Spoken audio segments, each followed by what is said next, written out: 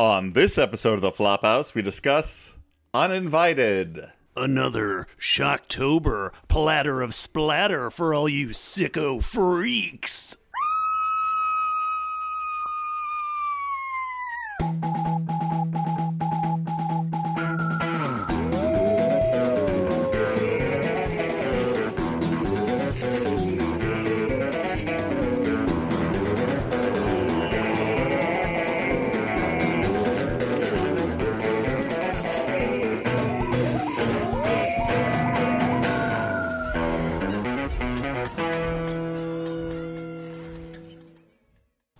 Hey everyone, and welcome to the Flophouse. I'm Dan McCoy. Hey, I'm Stuart Wellington. I'm Elliot Kalin. Really revved up that time. Didn't expect it. Yeah. And with us today, we have a very exciting guest. You know her from writing the books Sharp Objects, Dark Places, Gone Girl, and also adapting, I would say, the good versions of those. You know her from Utopia, her new show on Amazon. It's Gillian Flynn is here.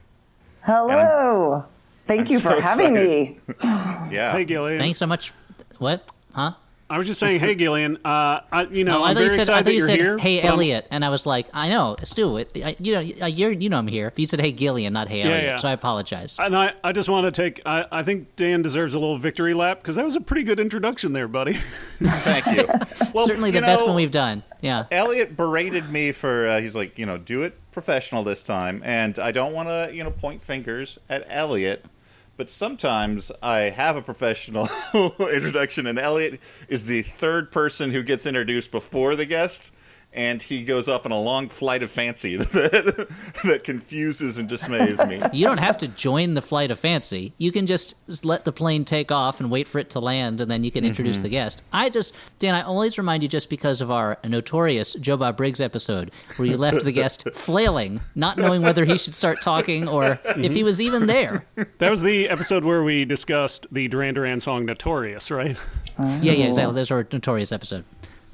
I would just like to remind our guest that she should feel free to interrupt any of us at any time, because we tend to talk too much.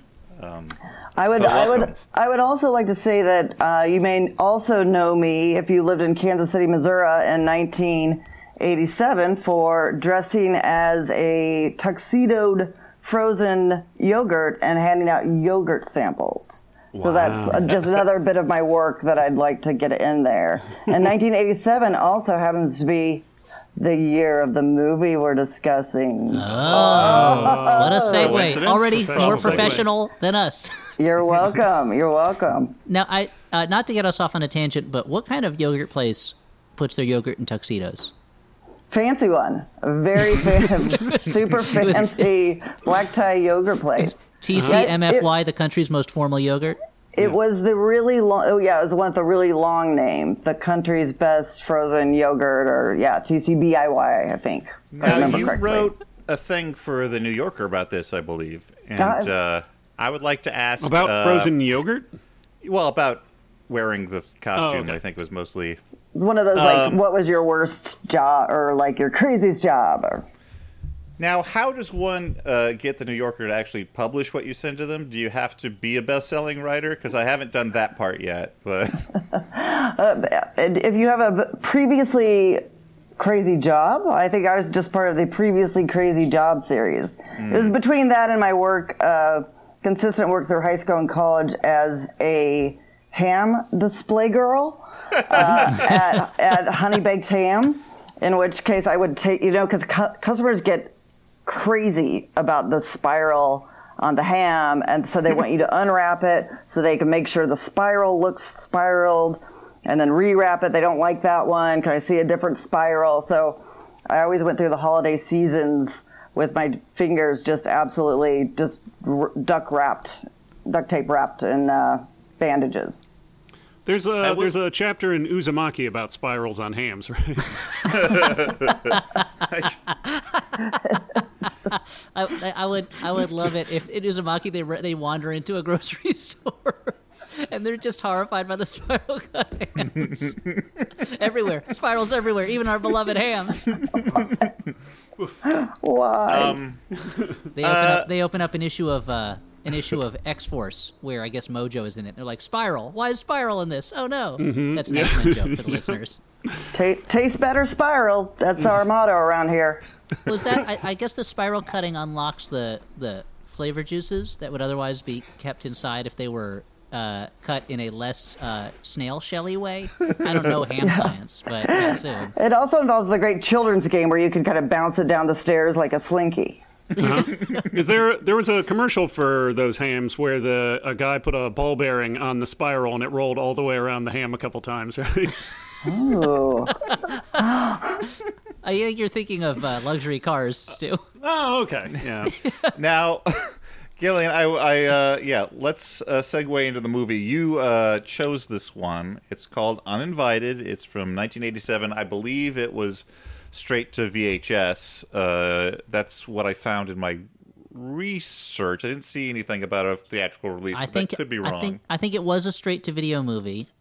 This was written and directed by Graydon Clark, who Mystery Science Theater viewers will know from a number of different movies, and Dan will know from the classic boobs and video games hit Joysticks. Number one at the box office the week it came out. I was going to say, I looked it up. Yeah, he directed Joysticks, one of my favorite teen sex comedies. That was one of these movies that is about video games in such a way that it's clear that they thought video games were going to be a fad that they needed to jump onto. Likewise, he also directed The Forbidden Dance about the lambada. That's the one of two movies about the lambada. This is the one with Laura Herring from Mulholland Drive in it. As she's I believe, Amazon princess who has come to America to stop the deforestation of the Amazon and gets involved in a lambada contest. Yeah, through dance. Yeah. Dan, did I ever tell you about the screening of Joysticks I went to where the hosts called Graydon Clark and they over the phone interviewed him? No. And he was basically said like, yeah, I went to the mall and I saw these kids lining up to play video games, and I was like, if we could get them to go see a movie, we'd be millionaires. So we made this movie. And they picked a weekend when nothing else was coming out, so they were number one at the box office nationwide. I mean, you can't argue with that. Clever. It's just good business sense. It is a fun, dumb movie. Uninvited, they didn't, because it was direct to video, they did not have that, although the titles right off the bat tell you this is an amazing movie's production, which is promising a lot. Now, Gillian, you're an aficionado of both bad movies and horror movies. I've learned in our very brief conversations. I make it out like we've known each other for years. Why did you choose this one? I chose this one. I love 80s horror movies in particular. They're kind of what I grew up on. They remind me of, sneaking at home with my friends who had the luxury of cable, which we did not, and just watching like all those crazy movies. Or in Kansas City, we grew up with Friday Fright Night. That was our particular brand of the local scare movie night, with a host with a cat named Caffeina, who I was loved. And so I just it has all the great kind of 80s movie like staples. Like it has, I love the opening music for it. Like it just sort of sets you. It's like, okay, you're doing a little John Carpenter here, but also Columbo. And, it has a lot of 80s dancing and music on yachts and the classic 80s characters that you can, it's the nerd, it's the rich douche, it's the girl who will get killed and the girl who won't. And all of which we should discuss. Get very confused later on about who is playing what. Like the guy dressed like the nerd is not the nerd. I think it's important we get into that. Yeah. But and it also has my other favorite, which is people falling into water. Another 80s staple. In slow motion. Or being tossed. Tossed, fall, dive, never resurfacing. Since you mentioned the music, I just want to say I looked up the composer. And the composer for this did 210 episodes of America's Funniest Home Videos. Are you sure? Are you sure it's not just that he wrote the theme song? Who knows? I don't know that they had separate scores for every they episode. had a little underscoring though, while the boing sound effects and stuff. So he was the guy who wrote do do do do do do Yeah, do. he was in the Bob booth Saget was like, "Oh, what's this over here? I hope it won't hit me in the nuts." Oh, like that. Okay, well, What a Sisyphean wish that you won't get hit in the nuts in a video on America's Funniest Home Video. The thing is, if the videos were that funny, they would not have needed Bob Saget to then voice the characters in the videos, right? I put that to you. I'm throwing down the gauntlet, America's Funniest Home Videos. Snap. Well, unfortunately for our guest, I'm in the driver's seat for the synopsis this time. And so bear with that, along with the 20 minutes of Skype problems we had before this episode. But let's just start off with the tale of Uninvited, which we come in. There's some doctors who are giving a cat experimental treatments of some kind. Now, one of these doctors is the director, Graydon Clark, named here Fun Dr. fact. Gray. Mm-hmm. And this is a very good... I just got to get this out of the way up front. This is a very good cat actor, right? He's great. He's fluffy. He's very fluffy. I wouldn't say... I mean, cat actors are notoriously difficult. And I would say you have to add a plural to that, because they clearly went through at least 600 cats during the filming of Uninvited. They sometimes look entirely different, in addition to the cat puppets that we'll get into. The cat seems to, by going into the ocean at the end of the movie, spoiler, the cat changes color miraculously. Yeah, we'll definitely get to that. Yeah. But yeah, doctors are experimenting on this cat. It escapes out the door. Everyone panics, and they try and hit it with a tranquilizer dart to no avail. And a tinier, uglier cat comes out of the cat's mouth and kills the security guards in the stairwell, and buckets of blood just splatter on the wall in a way that I have no idea what injury this cat is doing to just spray blood everywhere. Also, I don't know what this experiment is in creating a smaller cat that comes out of the cat. Clearly, they were doing experiments to see if you could solve Alzheimer's by putting a tiny person inside of a regular person's mouth. And when you forgot something, the tiny person would go, "Psst, hey, that's your daughter," or something like that. And it'll just remind you. They start out with cats, and it didn't work out, clearly. I thought it was possibly like an earlier form of the turducken. Like they were sort of like, someday this could be huge. The scientific breakthrough was realizing they should stuff the animals after they were already dead, rather than trying to breed them inside each other's throats. People love cats. Wouldn't they love 2 cats inside of 1 cat?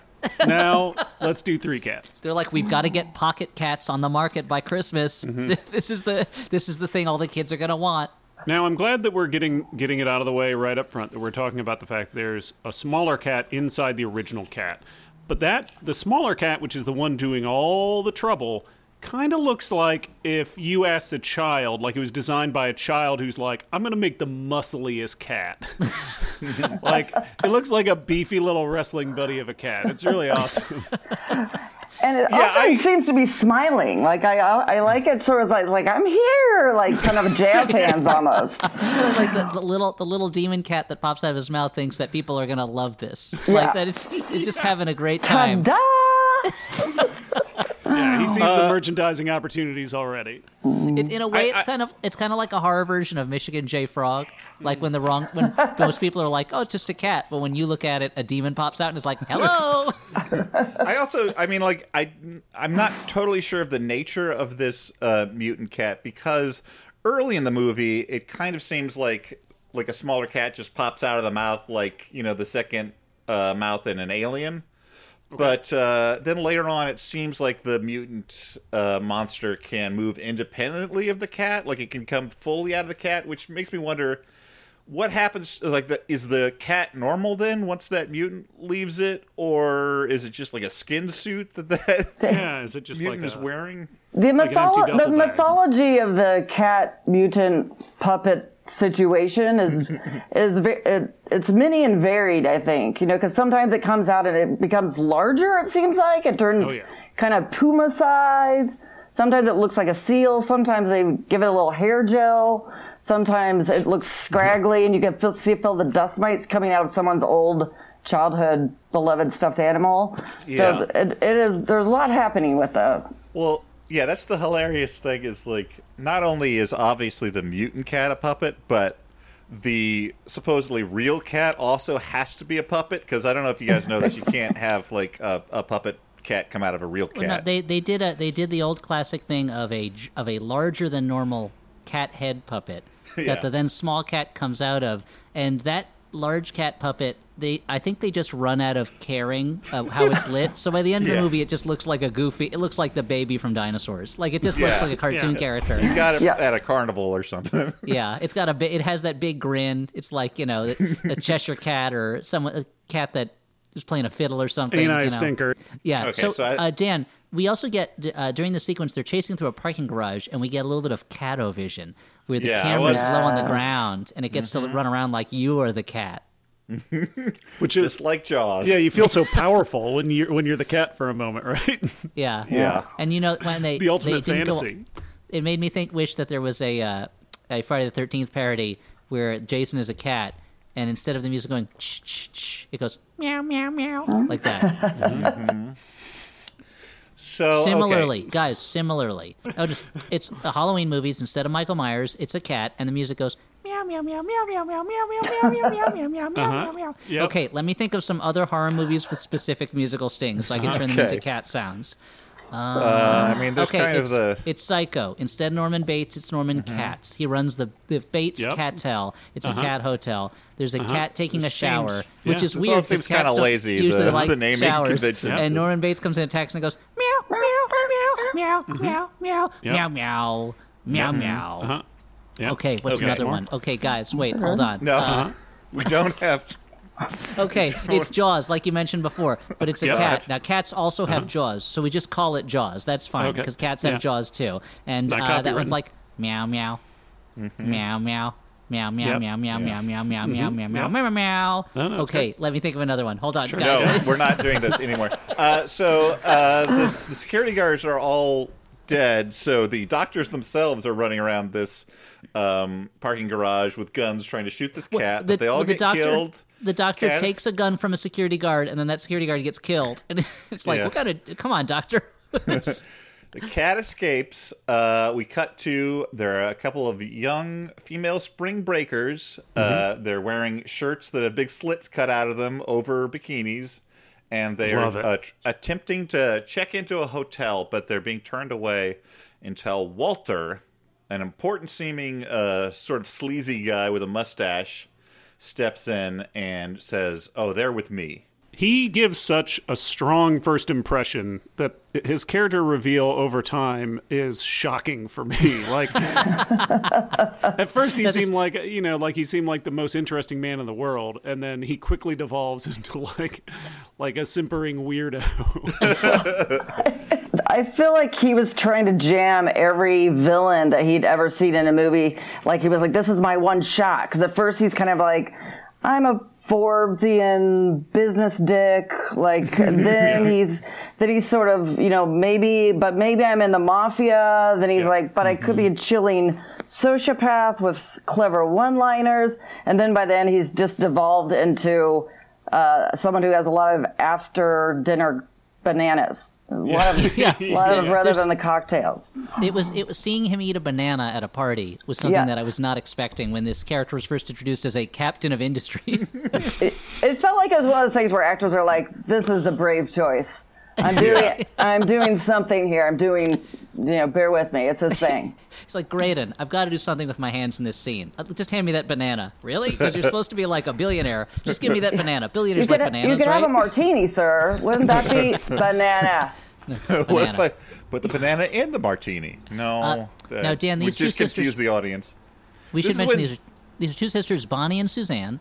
And Bonnie is the party girl, and Suzanne is the emotionally unstable, prone to hysterics as the movie goes on girl. Well, yeah, only as the movie goes on. Early on, my notes are a little fuzzy on them and the guys who are about to show up because the two lead women and the two lead guys, I mean, not ultimately the leads, but like the ones that we are introduced to first, seem sort of interchangeable at first, and then over the course of time, they come into focus. I would say yes about the girls, not about the boys. When we get to them, I'll tell you my theory about them. Okay. Well, anyway, so George but Kennedy... with the girls, don't you start out going like, okay, which one of you is the good girl who gets to live, and which is the bad girl who's going to die? Exactly. And then you're kind of like, I don't know. You're both only wearing bikinis wherever you go. Yes, their fashion choices were so bold that I wasn't really thinking too much. I was like, man, could I pull that off? Maybe. Can I also, go into? they both seem like perfectly nice. They're like very like party spring breaker types, but they're not like. I mean, other than like just leaping onto the chance to go to like a yacht, which is fine. But, YOLO, like, dude. Yeah, come on. I mean, they're very comfortable leading on a mustachioed millionaire, which is always a bad idea. But yes. they are. I wish I had the confidence they have to sit in the fancy restaurant of a hotel, where showing off their hip bones. Like, I don't think I could do that. They're having dinner, and Walter's two subordinates show up. They're kind of, like his muscle, it seems like. They're menacing. Menacing older gentlemen. Yeah, but they're tough. Like, one of them is George Kennedy, who is an interesting fellow because, he won the Oscar for Cool Hand Luke, and, later in his career, he was in, Police Squad and the Naked Gun movies. But he did have this lull in the middle where he would just appear in whatever. And the other one is Clu Gulager, who is in my favorite zombie movie, Return of the Living Dead. And here he is acting with giant fake teeth, which is a choice I do not understand. It is. He is such a cartoon character in this movie, Yeah. and I have to assume he was like, this is garbage. I'm going to just do whatever I want. And so he's like a character out of like Green Acres or something like that. Suddenly showing up. Yes. He's like Ernest before there was Ernest. Or maybe at the same time there was Ernest. I'm not sure. Yeah. Do you think he would go to parties and be like, I was Ernest before Ernest? Clu Gulager is like, Jim Varney and I were workshopping characters at the same regional theater, and suddenly he's making movies, and my character, Albert, barely shows up anywhere. This is bullshit. But George Kennedy is clearly annoyed to see Walter, tearing with these young ladies. He's got a meeting, so they go to this business meeting, and it turns out, so Walter's this big Wall Street guy. Wait, before they go to the meeting, what does he do to the girls?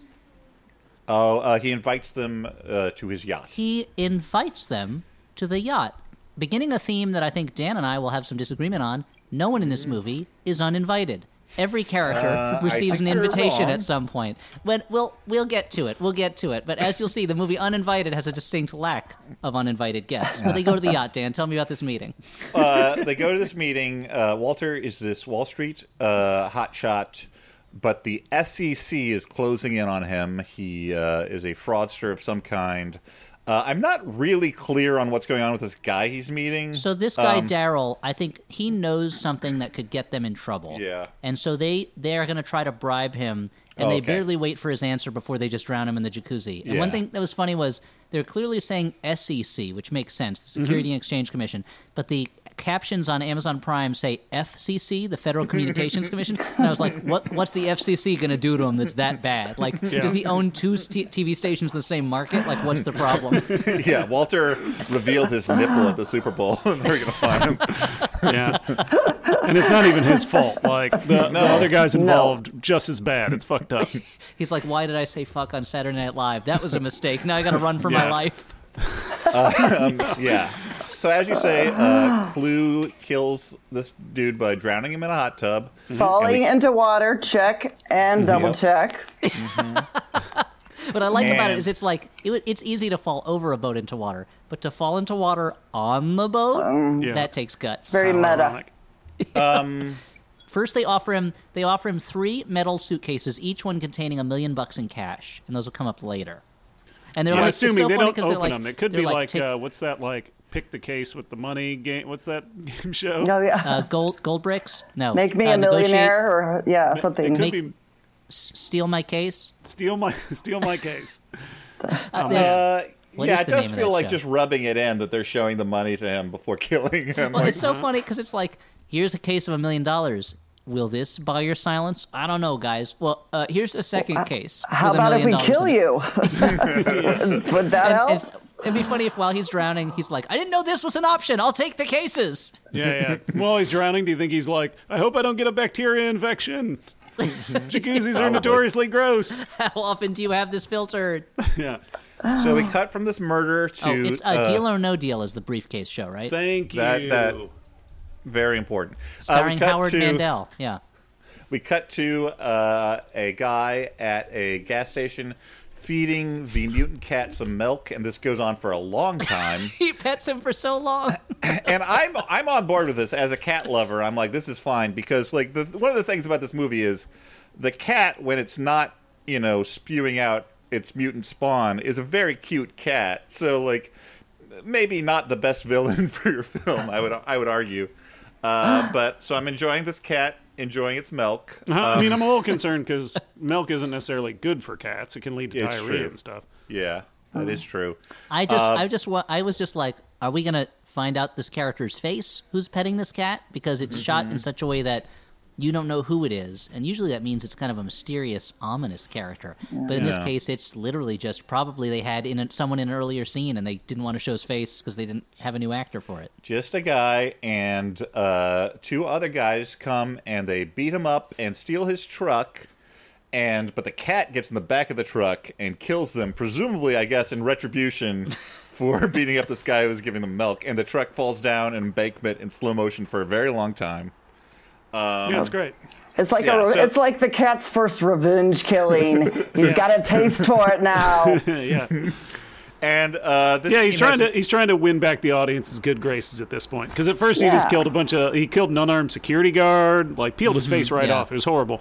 But now he's got to kill these two jerks.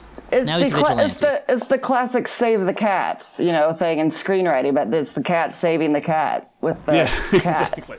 Yeah, you get a cat in a truck, you throw rocks at the truck, and then the truck falls down a hill. I mean, Classic early in this screenwriting. movie, the cat is only killing bad people, I gotta say. Yeah, true. I mean, the workers at the lab might disagree with that. Sure, they're doing they were ethically They were experimenting questionable. mutating him. They were mutating him. I The don't blame security them. guards, too, it's like a Michael Moore cat who's like, I hate this evil corporation, so I'm going to bother a security guard all day. And it's like, he's not the problem, Michael Moore. Like, come on, Michael Moore cat. I would like to point out that the cat in this first revenge killing, and in one of its many metamorphoses, has webbed feet. when he reaches out from behind the driver to attack him, he has webbed claw feet. And then at that point I was like, is it a platypus? Yeah. Is it like, what's it turning into? What's going to happen? I mean, maybe that was the experiment to see whether you could turn a cat into a platypus, and the side effect was it has a tiny little monster baby in its throat, and they didn't see that coming, They're like, this isn't a platypus. We have the name ready and everything. Yeah, so we cut to two dudes who are hanging out at the marina looking to pick up women. One of them is a sort of a preppy guy, and one of them is wearing more like, I don't know, party dude shirts. Yeah, like a real Here's Dan and Stu situation. So this is Corey and Lance, and they are so clearly some sort of universal primordial Zack and Slater from Saved by the Bell. Like, I was like, I gotta find out. Like, it was like the world's collective unconscious was like, we need a Zack and Slater. And first it got to this movie and it wasn't quite right, and then it finally got to Saved by the Bell. Yeah. Because it's literally like preppy with like a polo shirt, and his best friend is wearing like neon sleeveless gym wear. Not yet, though. I would like to point out, again, in the ongoing confusion of my 80s stereotypes, the non-blonde preppy guy is at first dressed very similarly to the classic 80s nerd sidekick, a ducky-like type, because he has the awkward hat. Yeah. And he's got the Hawaiian shirt, and That's he's true. kind of like, and he's seasick. He's like, whoa. And then later it's revealed to be that he's a world-class wrestler. Big Stewart energy right there. And party girl starts making out with him immediately, despite the vomit. So Yeah. Well, it's like the scene in The Believer when Ryan Gosling throws up and then his girlfriend kisses him right afterwards to calm him down, and I was like, ew, gross. That's even grosser than his dabbling with anti-Semitism. So they're sitting around, and there's jaunty sort of electric keyboard music playing, and our two spring breakers come join them. They're immediately attracted to them. Then their bearded friend, Hedgeworth, they call him. I guess that's his last name. His like, what's his first name again? Mike. Mike Hedgeworth shows up For the first half of the movie, they just call him Hedgeworth. Yeah, they Because isn't George Kennedy's character Mike Kelly? Or To something? be He's honest, also Mike, I yeah. never knew his name. Too many I never Mikes. knew his name. For a long time, Yeah. they were yelling Mike so often. They yell everyone's name in this movie a lot, and they were Yeah. like, Mike. I literally thought Mike was the cat. I thought that I was like, cool cat name. So Hedgeworth's there to say that there's no hotel for them in town, and they seem very annoyed that he has joined them. I guess because the men to women ratio has now changed, but also they just like kind of treat him like he's unbearable. And I'm like, he seems like a perfectly nice guy. Like I don't know why. He's very much supposed to be. I think he's supposed to. It's like when he shows up, he's supposed to be the nerd, and he bumps. That's when Lance is like, "Oh, I'm not the nerd anymore. I guess I'm a jock now. Hey, yeah, forget about it, totally." But he never. He's just like he's just a normal guy. If anything, it seems weird that he's hanging out with Lance and Corey because he doesn't seem to like any of the same things they do. Like he's a PhD student, I think. Like it doesn't make sense. Why are they friends? He seems to have a future. And I wanted to mention, Dan, that Corey is played by the actor Rob Estes, who is best known for Silk Stockings, a show I refuse to admit or refuse to believe exists. I think they just shot commercials to run on USA when I was a kid. I mean, I've definitely seen the opening credits for it. I don't know about any of the actual show, but I was a young girl in the 80s, and I think I can attest to the fact that there did exist a Silk Stockings, and I probably watched every episode of it. So I believe it to be a show about people playing saxophone in wet alleys. Is that what You the got show is it. about?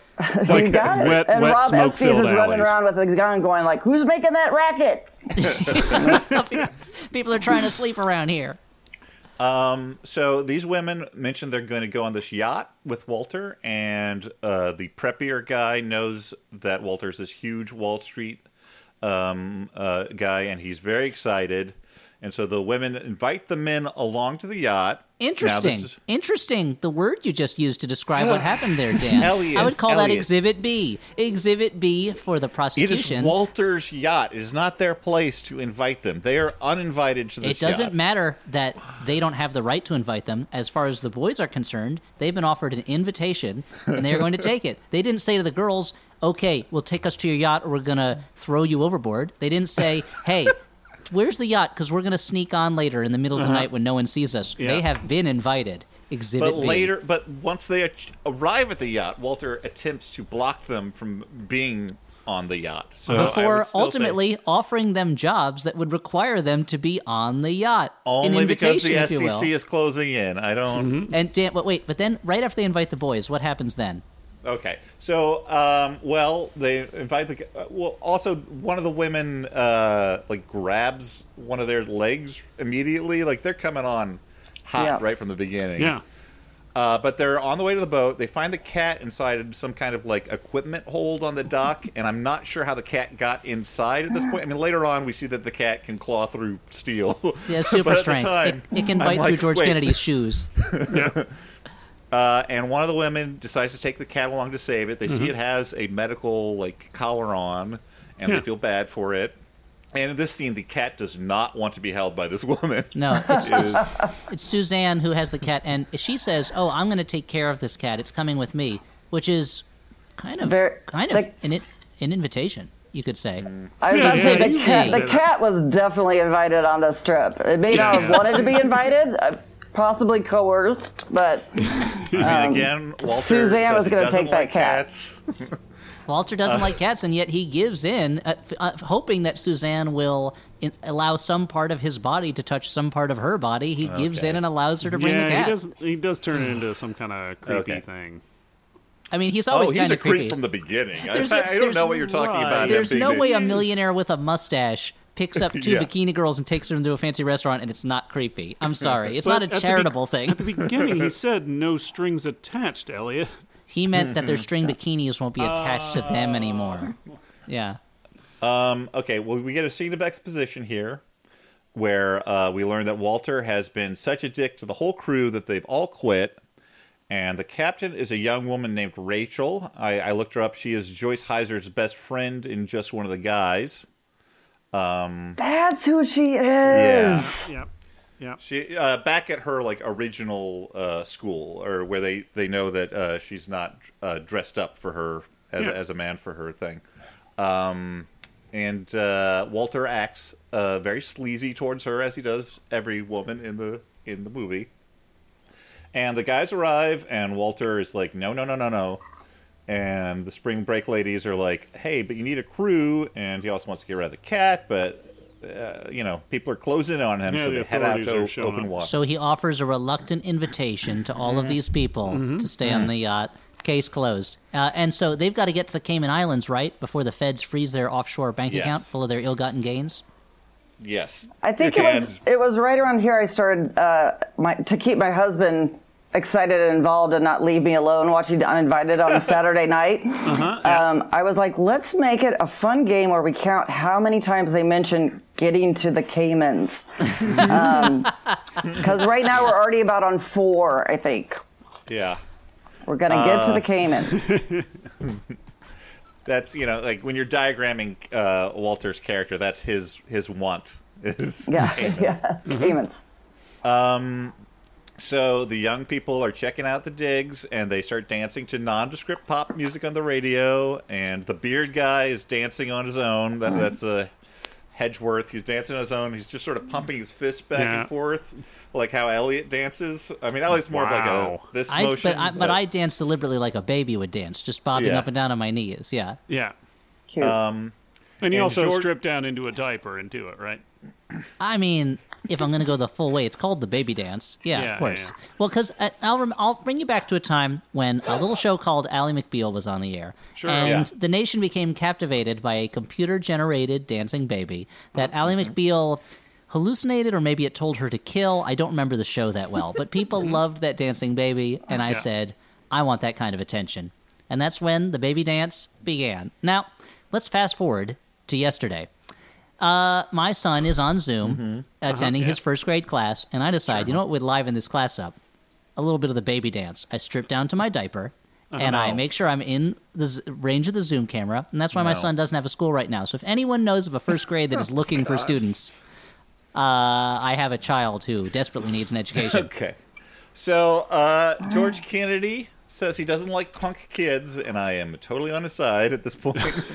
I mean, Dan, you like punk kids, though, but you don't like these kids. Yes, I don't like these kids. But he signs them all duties. One of them cook, one's going to be a busboy dishwasher, one's going to be a maid.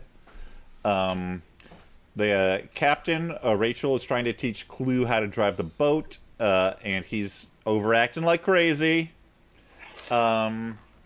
And the guys are in the kitchen bitching about having to work for this free yacht trip that they were not invited on by the owner of the yacht. We can stipulate that at least. But then the women come in to say how hot it is in the kitchen 3 times, one time in unison, I believe. And they unbutton their shirts enough to show via their cleavage that there's nothing that they're wearing underneath. There's no nudity in this movie, but it is suggested several times. That's Dan Mr. Skin McCoy giving us the full report. I like at this point you're like, it's more just like having fun on a yacht type movie, right? It's barely a monster movie. Yeah, it should be called Yacht Invited because they've been invited on a yacht.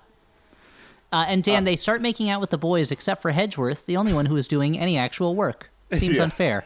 He is the unfuckable one at this point, and but also it seems like these our 2 lead Spring Breaker ladies have imprinted on the first guys they saw, like their baby ducks. Yeah, but Clue Gulager is drunk at the wheel.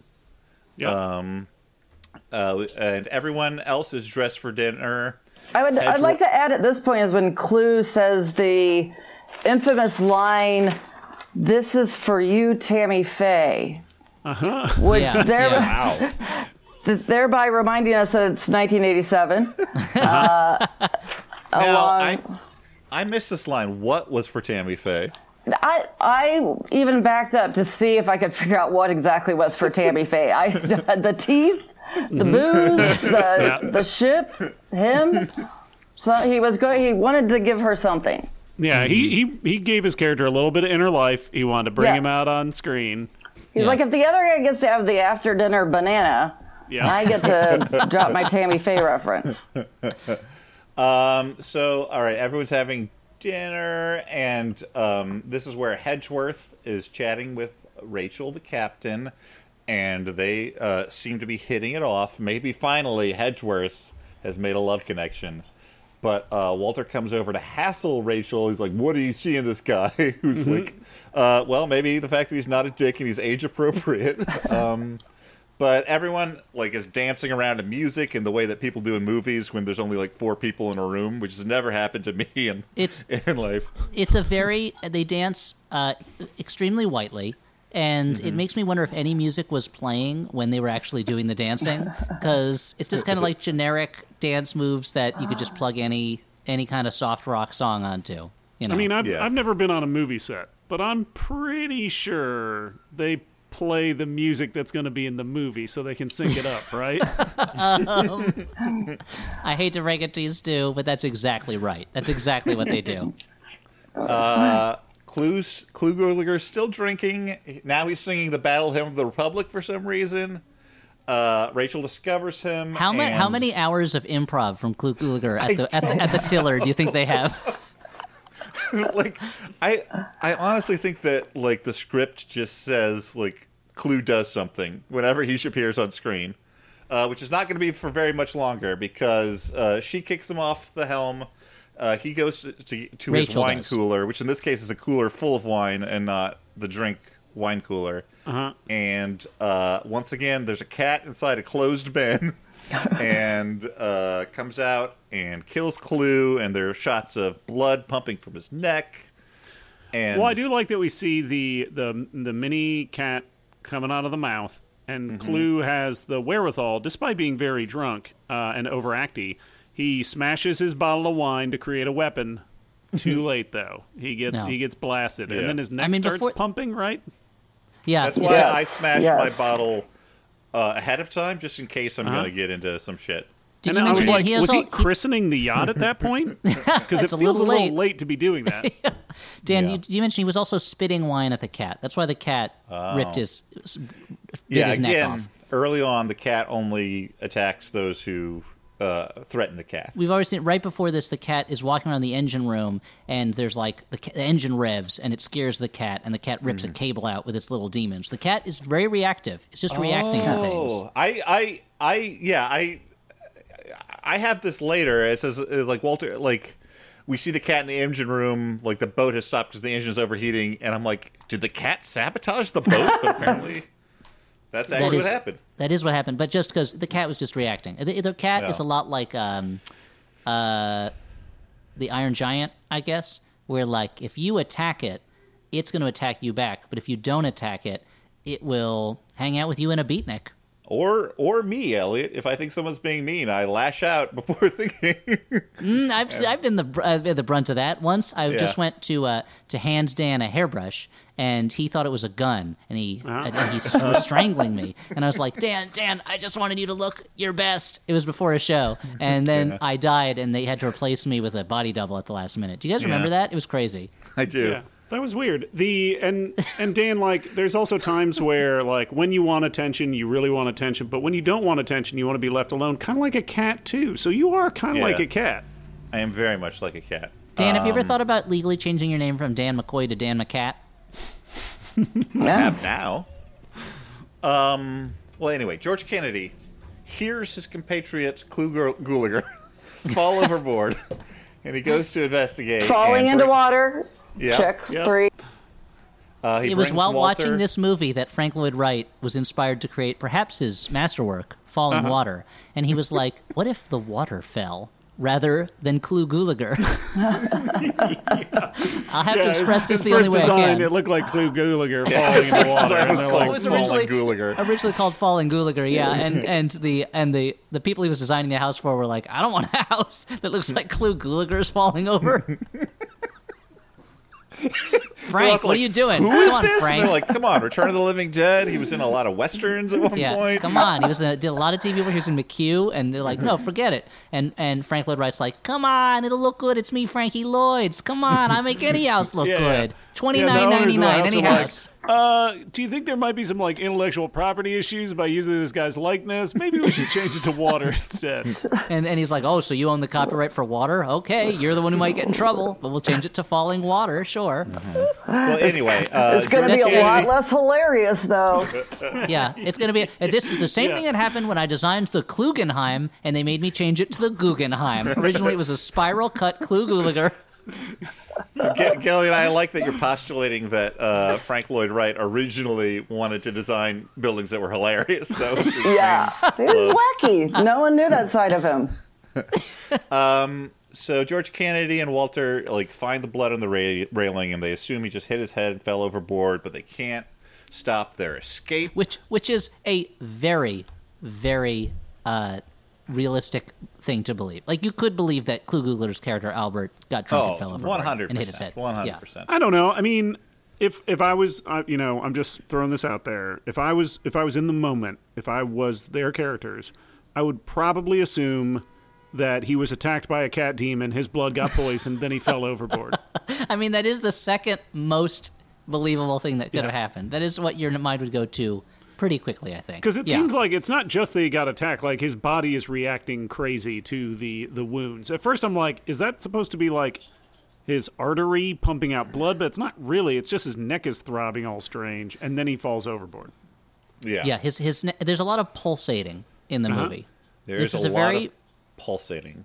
It's a pulsation-heavy film, and Albert is our first introduction to that. But now it's the next day, Dan, and they found Albert's blood, but they've got bigger problems with the boat. Yeah, they can't.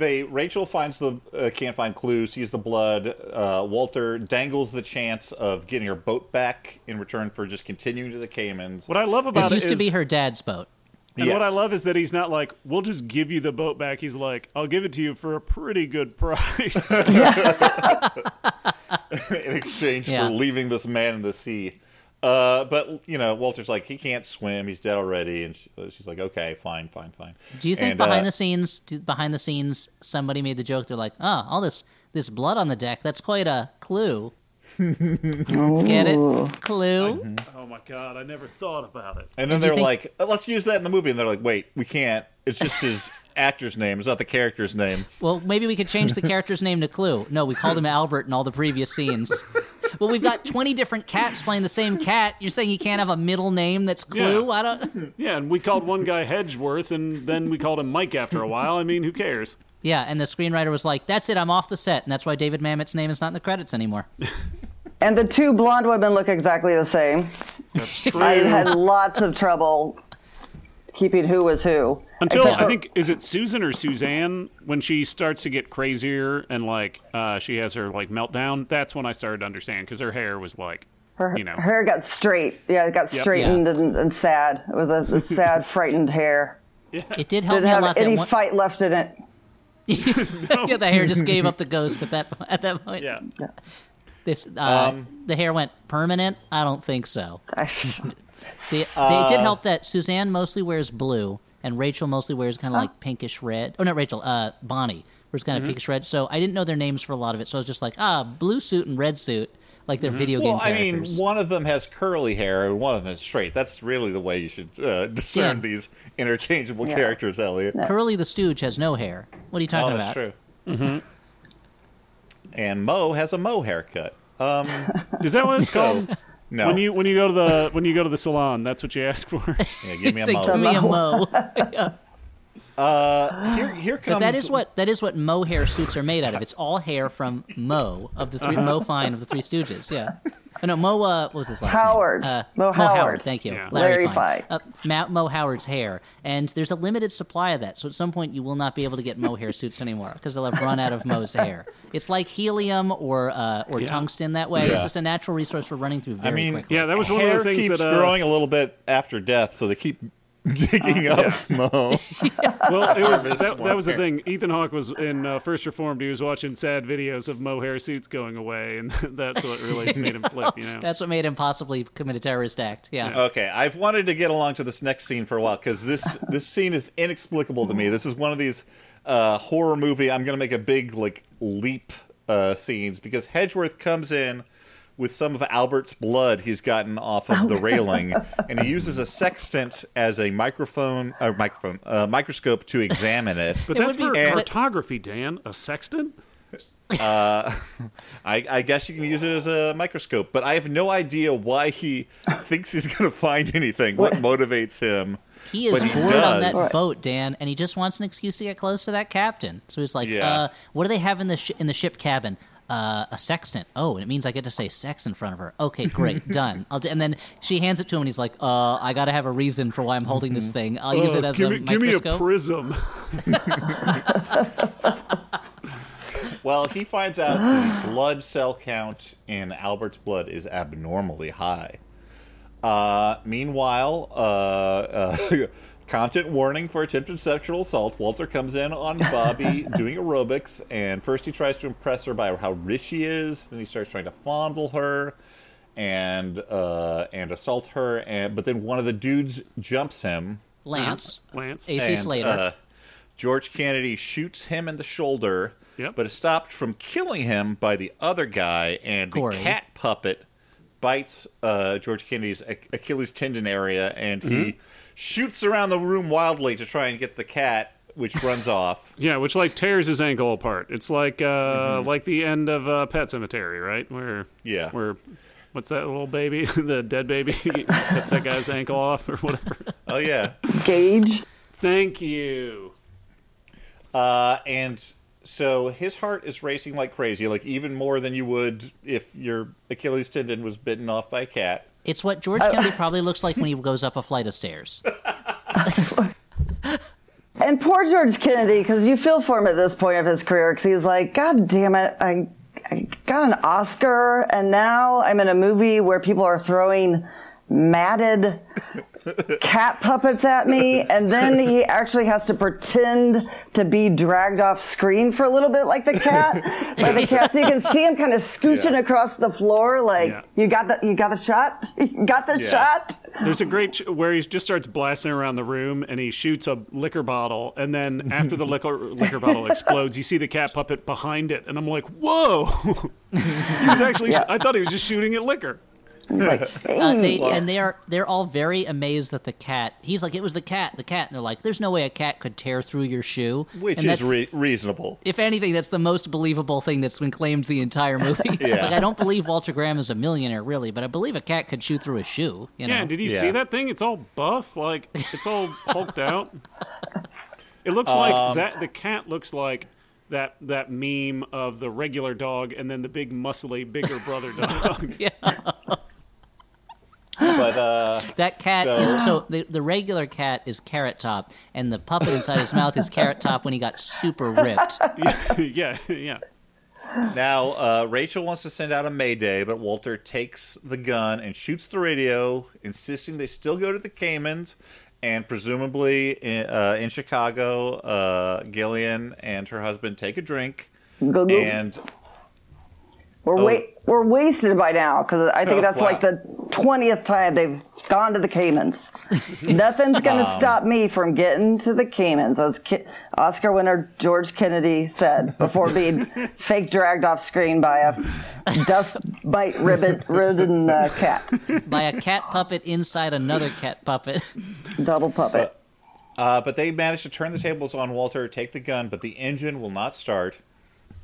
And Hedgeworth informs everyone. We do, and the captain says the immortal line. I think it's in The Wild Bunch. If he moves, shoot his balls off, and that's how that scene ends. Hedgeworth tells everyone they're dealing with a mutant cat infection based on the blood he found. Again, a big leap. But they're like, oh yeah, it's a lab cat. That makes sense. And something starts pressing out of George Kennedy's sort of chest stomach area, as if an alien's going to pop up, but nothing pops out. He just dies. And then there's a strangely, whenever they start being infected from now on, it looks like they're growing a testicle somewhere out of part of their body. It doesn't look scary. It looks like is that what the mutant cat does? Is that its special power? Yeah. It has this ability to create instant goiters in human beings. Yes. That's its amazing mutant power in the lab.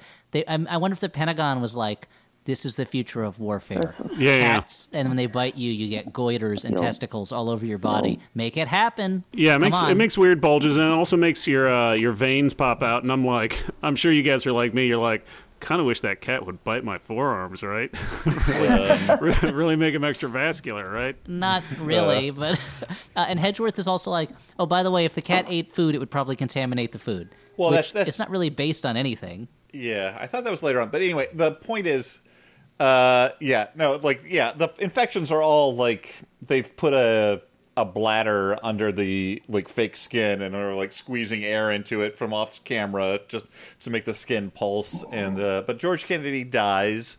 There's a kind of funny shot of all of them like from a dead body POV, like looking up at all the people looking at him, and then a cut to them throwing him off the boat. Well, they wrapped him in a sheet. They bury him at sea, Yeah.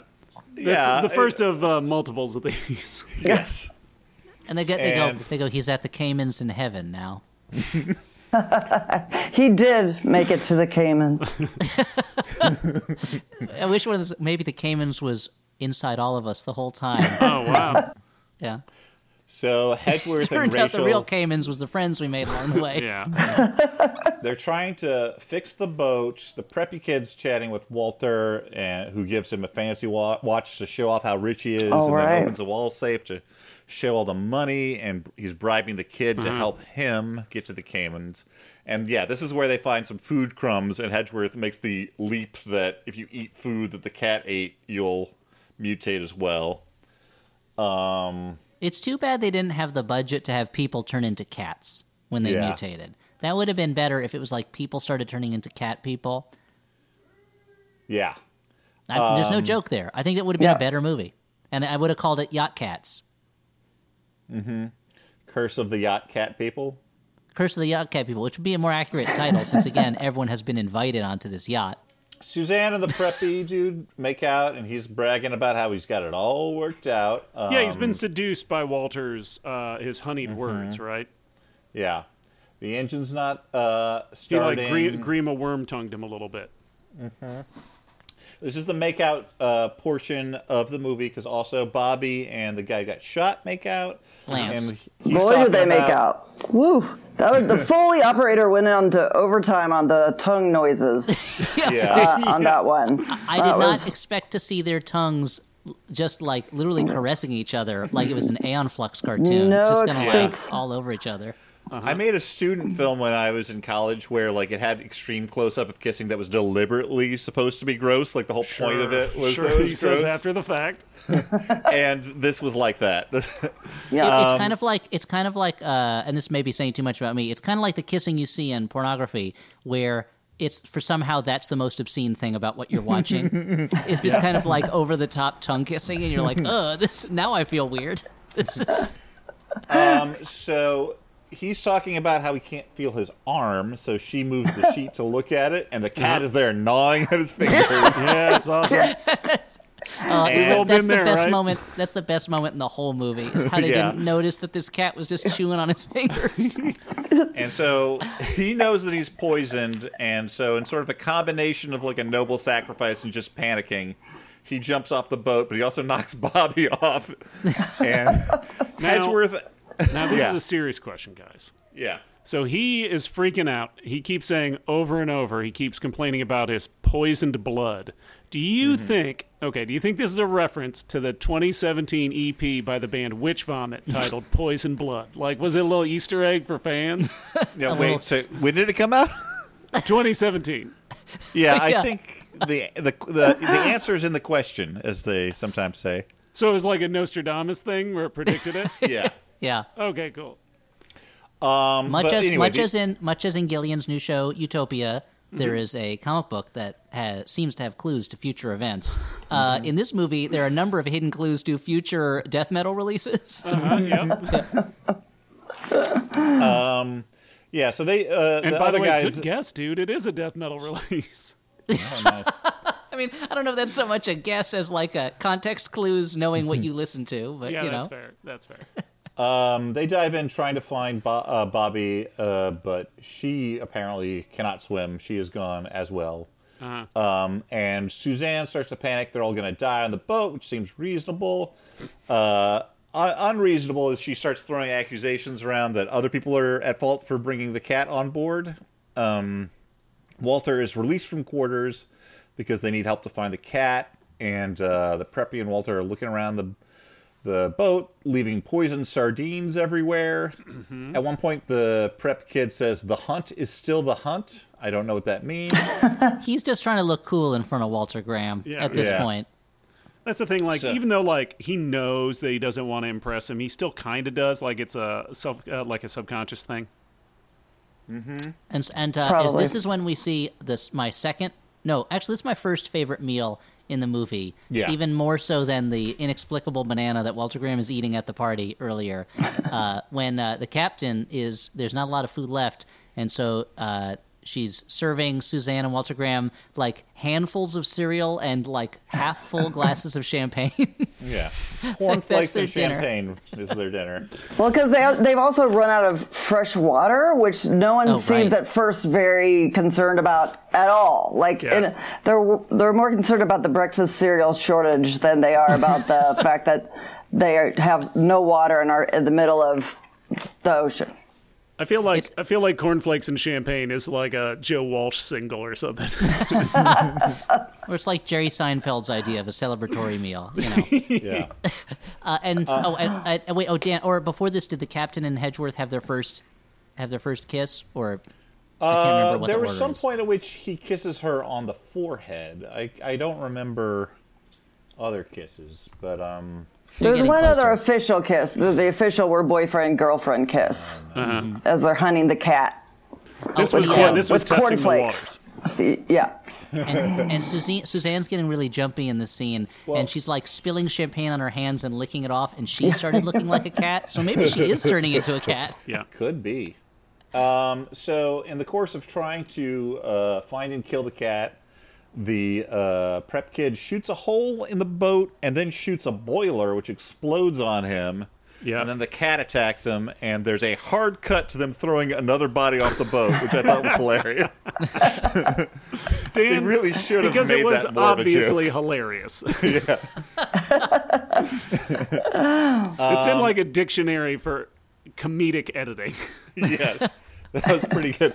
The cat chews through a metal wall to get at their last cornflakes and waffle mix, which is what they have locked up. Yeah. Suzanne... This millionaire's boat, he had fresh fruit for one party, and then the rest of his food stores were just like, cornflakes and waffle mixers. And these sardines that they could poison. Those might have come pre-poisoned. I don't know who does you this never guy's know. grocery shopping, but...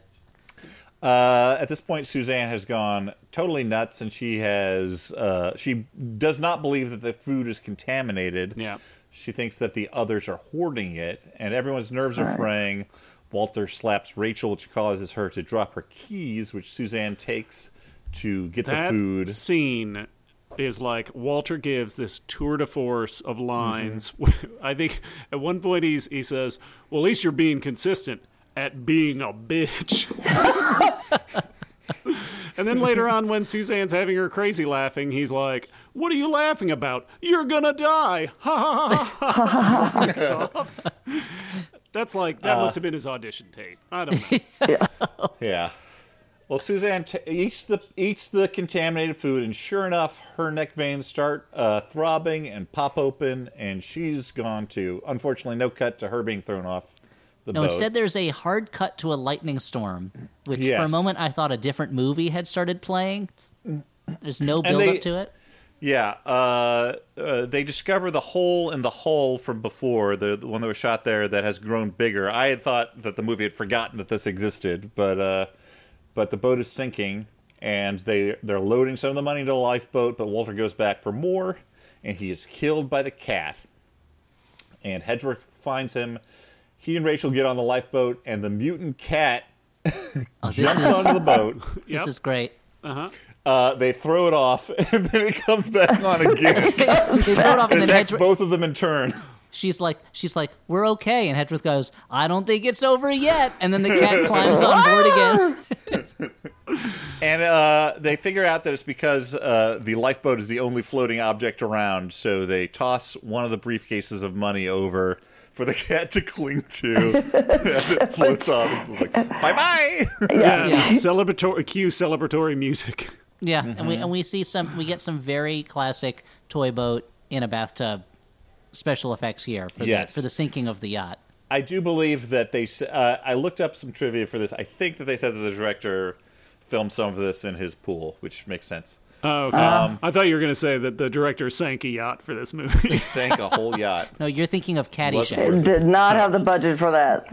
All the budget was going to the ADR for the cat, including a trigger warning. I should say, if you're annoyed by cat meows, trigger warning, because meow, like on screen, off screen, the cat just continues going meow, meow. Yeah. Like even when the cat is a close up of the live cat and its mouth is clearly closed, it's still meowing. It's like, in addition to mutating him, they taught him the ancient art of ventriloquism because he could throw his voice even. It's also the like meowing the same of the 5 meows that they just keep looping, basically. Like, you can tell that they just got a very few cat sounds and kept reusing them throughout the movie. But, it's the metronome of the movie. It's what keeps the pace up, keeps the tension up. Yeah. It's similar to what they did in Dunkirk, is that they looped in a meowing sound in the background just to keep you tense on the edge of your seat.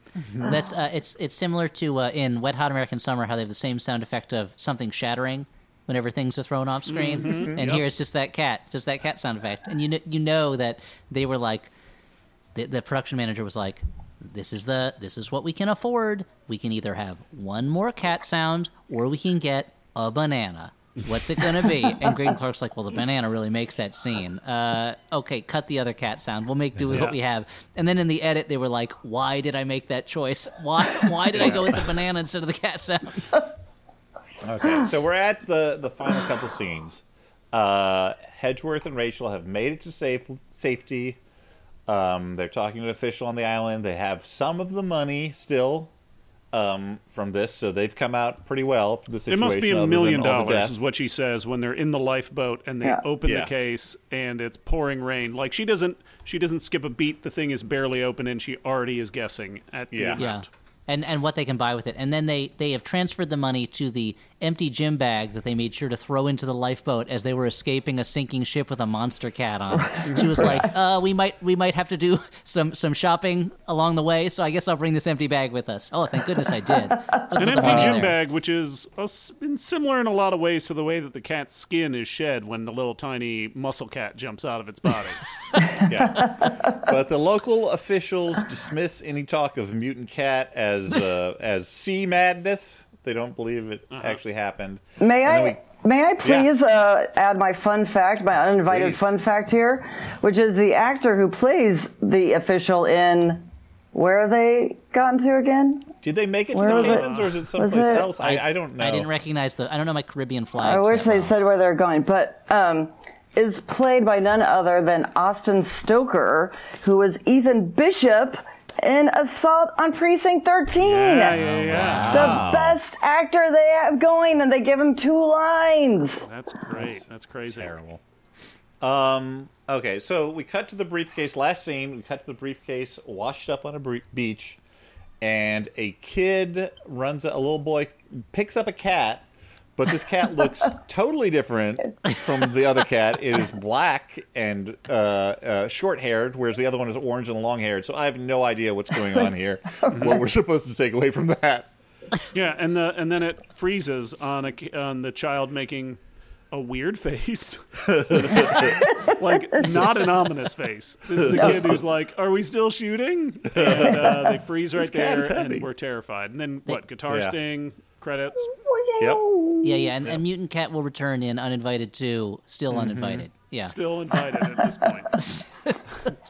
So, Uninvited 2 must have been lost in the mail, Guys, we've come to the final judgments portion. Is this movie, and I'm going to use the special Shocktober categories. It's more appropriate this time. Totally scarifying, totally snorifying, or frighteningly funny. Elliot, I'm going to ask you first. I'm going to switch it up. Oh, okay. I'm going to say, well, now that we've made it to the Cayman Islands of Final Judgment, where we've been heading this whole time, I'm going to say I thought this movie was frighteningly funny. It is, especially if, like Gillian or like me, you have a weakness for 80s things and things that are, every frame of it screams it's the 1980s. This is especially, I don't know. I mean, if you don't find really weird cat demon puppets that come out of other cat puppets' mouths but make the same sound effect over and over again, if that's not funny to you, then maybe I don't understand humor. But I would say frighteningly funny. Yeah, just really quick, I'm going to toss in frighteningly funny. I agree. Stuart, what do you say? Yeah, I'm with you. It's so silly, and yet like there's different, like, it's, you're not even though it's cheap, it's not all stuck on the same location.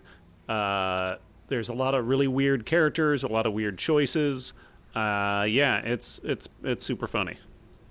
And Gillian, you suggested this, so I can only assume this is your favorite movie ever made. Yeah, I mean, I actually have a different category, actually, which is, invite me to Uninvited, I would say.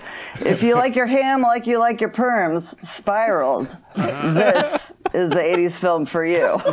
Yep. Put it on the box. Put that blurb on the box. That was what I was thinking. Like, if they ever release Uninvited, they'll be like, best-selling author Gillian Flynn says, if you like your ham, like you like your perms.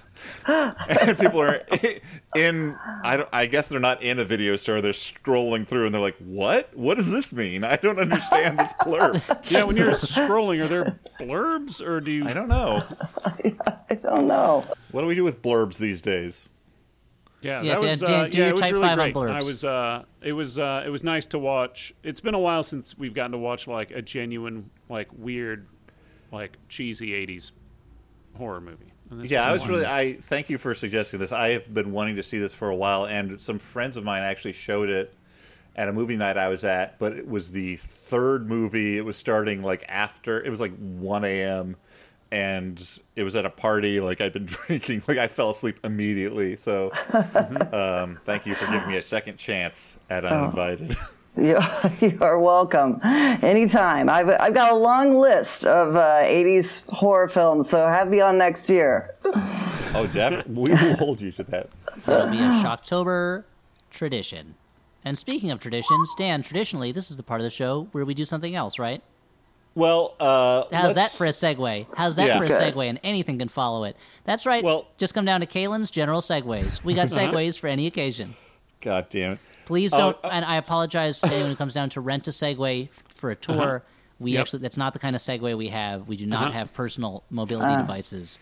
Okay. And people come by, and I always they get so disappointed, and I apologize. But if you want a conversational Segway, come on down to Elliot's Segway Rentals. You do have to return them. It's just a rental. Return the Segway that you rented.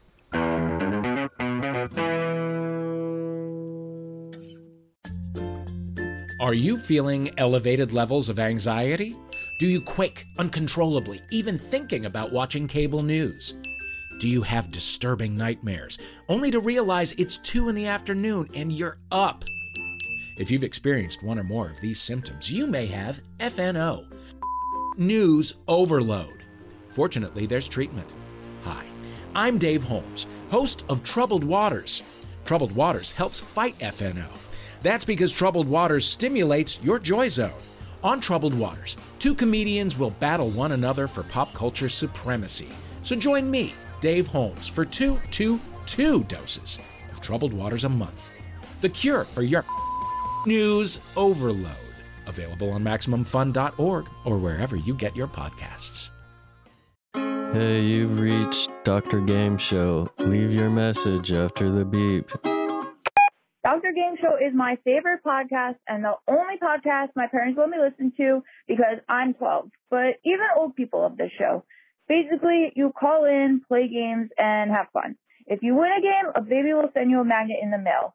I have so many magnets and put them all over my locker, and pretty much everyone at school is jealous because they are very cool custom magnets, and it also means that I'm really good at winning games. And they even let me practice my recorder live on the air. listening to this show is like going to a real doctor, but pretty much kind of better. Dr. Game Show rocks. Listen to Dr. Game Show on Maximum Fun. New episodes every other Wednesday. We have a few sponsors, as always, for our show this week. Elliot, I believe you have the first advertisement. I do, and I'm happy to tell people that this week, the Flophouse's podcast is brought to you in part by Squarespace. That's right, the internet is all around us, and it's time you finally got a piece of that digital world action. So what's stopping you? You don't know how to code? You don't have a web design degree? You don't know about any companies that will help you make a website without coding and a web design degree? None of those are valid excuses anymore, thanks to Squarespace. Here's what you can do with Squarespace. You can create a beautiful website. You can turn your cool idea you've always wanted to reach out to the rest of the world with into its own website. It could have a blog on it. You can publish content on it. You can sell products and services of all kinds. That's right, all kinds, and more. Squarespace does this by giving you beautiful, customizable templates created by world-class designers. The Slarty Bartfast of web designers. That's a reference for Hitchhiker's Guide to the Galaxy fans. Everything's optimized, so you can do it from mobile or desktop right out of the box. You can buy domains. You can choose from over 200 extensions. This web hosting is free and secure. Guys, I have to tell you, I took advantage of this service. I had an idea for a website based on this movie. It was called what'sinmycatsesophagus.com. Cats these days, they've got all sorts of things stuck in their esophaguses. Yep. Mouse chunks, hairballs, little demon monsters. Sure. Well, now at what'sinmycatsesophagus.com, you can find out what that is. It's your place on the internet to identify what's in that cat's esophagus and share pictures, videos, and reviews of your cat's esophagus. Do you just you scan it like a QR code or something and it tells you? We don't have that technology yet. It's more of a picture uploading site, but, we'll get to that eventually. Yeah, I just figured we were blue skying right now. Yeah, sure. No, but thanks to Squarespace, that beautiful dream of what'sinmycatsesophagus.com was made into reality. So right now, before I'm even done talking, go to squarespace.com/flop. That's squarespace.com/flop for a free trial. And when you're ready to launch, use the offer code FLOP to save 10% off your first purchase of a website or domain. Squarespace.com/flop, offer code FLOP. Stuart? Now, are you like me? Are you a cat person? What? No, I don't mean a person who's half cat, half person. That would be strange. No, I'm talking about a person who loves cats.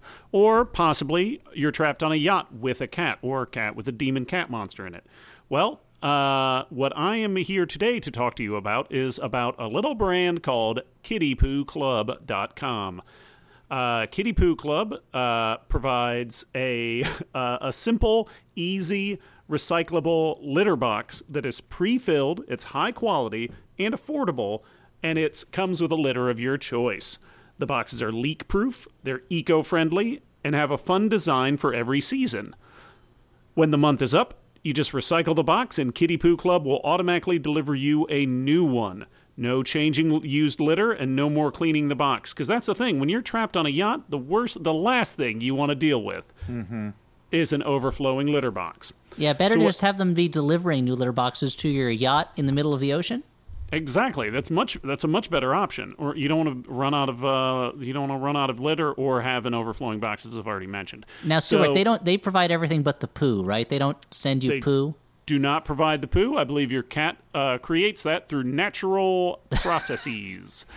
So Kitty Poo Club is offering you, that's you right now, 20% off your first order when you set up auto ship by going to kittypooclub.com and entering promo code FLOP, F-L-O-P. Just go to kittypooclub.com and enter the promo code FLOP, and then you get 20% off when you set up auto ship. That's right. kittypooclub.com, promo code FLOP. Now, I have a couple of Jumbotrons here. The first one is for Peter Reagan, or perhaps Regan. I'm not sure. It's from Tom. And Tom writes, "Oh, honored eldest brother, I hope you have time to listen to podcasts while on lockdown with 2 kids, or I just burnt $100. That's a reasonable fear. Yeah. Between you living in Ohio, My realizing that I'm an alcoholic and COVID-19, we probably won't make it to Hinterlands for a drink anytime soon. So I figured this was the next best thing. Maybe Stu can recommend a mocktail. Do you have a mocktail for them? Ooh, a mocktail. That's a little difficult since I normally just pour a ton of booze in a glass with ice and then drink it while crying. But let's see. I would do a splash of... I would do ginger beer. I would do a splash of pineapple juice. And I would do some whipped cream. Oh, nice. Okay, interesting. It's a treat. It is a treat. Now, this next message is for Mitchell, last name withheld, from Jacob, last name withheld. And the message is, hey, bud, small timber and or Vimber has come and gone, and Shocktober is ripe in the air. You know what that means? Your birthday! What better way to celebrate than a shout-out straight from a flopper's mouth, specifically me in this case. Thanks for being an awesome brother and an even better dungeon master. May this year bring good health and good fortune. Catch you on the flippity flop. So that is, the role of dungeon master is more important than brother, right? Mm-hmm. Well, you're guiding them like through life. I don't guide my brothers at all. Well, you're the younger brother, Dan. So it would be strange if you were guiding your brothers. You haven't ever met my brothers, so. I mean, I have met them, actually, now that I think about it. And I often guide my brother, which is why I was able to mold him into my exact opposite. A sports-loving slob. I shouldn't say slob. A sports-loving, let's just say... he was a little slobby, but then he, the love of a good woman turned him around, I think. That's true. She's fighting me for control of him now, and I'm not liking it. So yeah, I mean, when he was born, you saw him as a tabula rasa, right? Like a real fixer-upper. I saw him as a tabula Ra's al Ghul. I thought he was a blank slate that I could turn into a Batman villain. named the Sportsman. Now he's a Batman villain who's themed around sports, but mainly sports bar trivia. He steals things from the title. And he's like, Batman, I'll give back the diamond if you can answer this question: which teams played in the 31st Super Bowl? And Batman would be like, I don't know, I'm not really into sports. And that would be the end of the adventure. Yeah. And he's like, but you probably own at least one sports team, right? I mean, he's like, just in the WNBA. I really want to give those ladies a shot. We got to expand the audience base. And he's like, okay. And the sportsman's like, I respect that. Okay, cool. So we have a whole character fleshed out. I guess we're just waiting on a phone call from DC Comics. Yeah, or Warner Brothers. Maybe they just want to put him straight in the movies. The Sportsman, David would play it himself. Straight to the movies, huh? Yeah.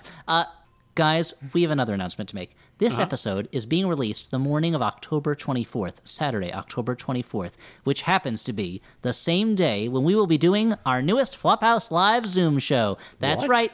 It's the Flophouse live in your home tonight, October 24th at 9 p.m. Eastern, 6 p.m. Pacific. Just go to the Flophouse YouTube page where we'll be streaming. We're going to be talking about The Exorcist 2, The Heretic, and we'll also be raising money for charity, like during our Howard the Duck show. You guys were super generous and super attentive during that last show. We really appreciate it. Please join us tonight, October 24th, 9 p.m. Eastern, 6 p.m. Pacific, for The Exorcist 2, The Heretic. It'll be just like a regular Flophouse Live show. We're each going to do presentations. We'll talk about the movie. And then at the end, in lieu of a question and answer, we will be taking questions over Twitter that we will answer in real time. That's right. Not fake time, real time.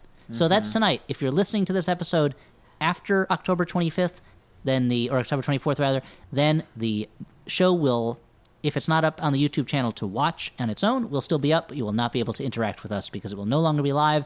Send those Twitter questions to Twitter. You can interact. You can shout at the screen, but no one will hear you. Or an uncaring God.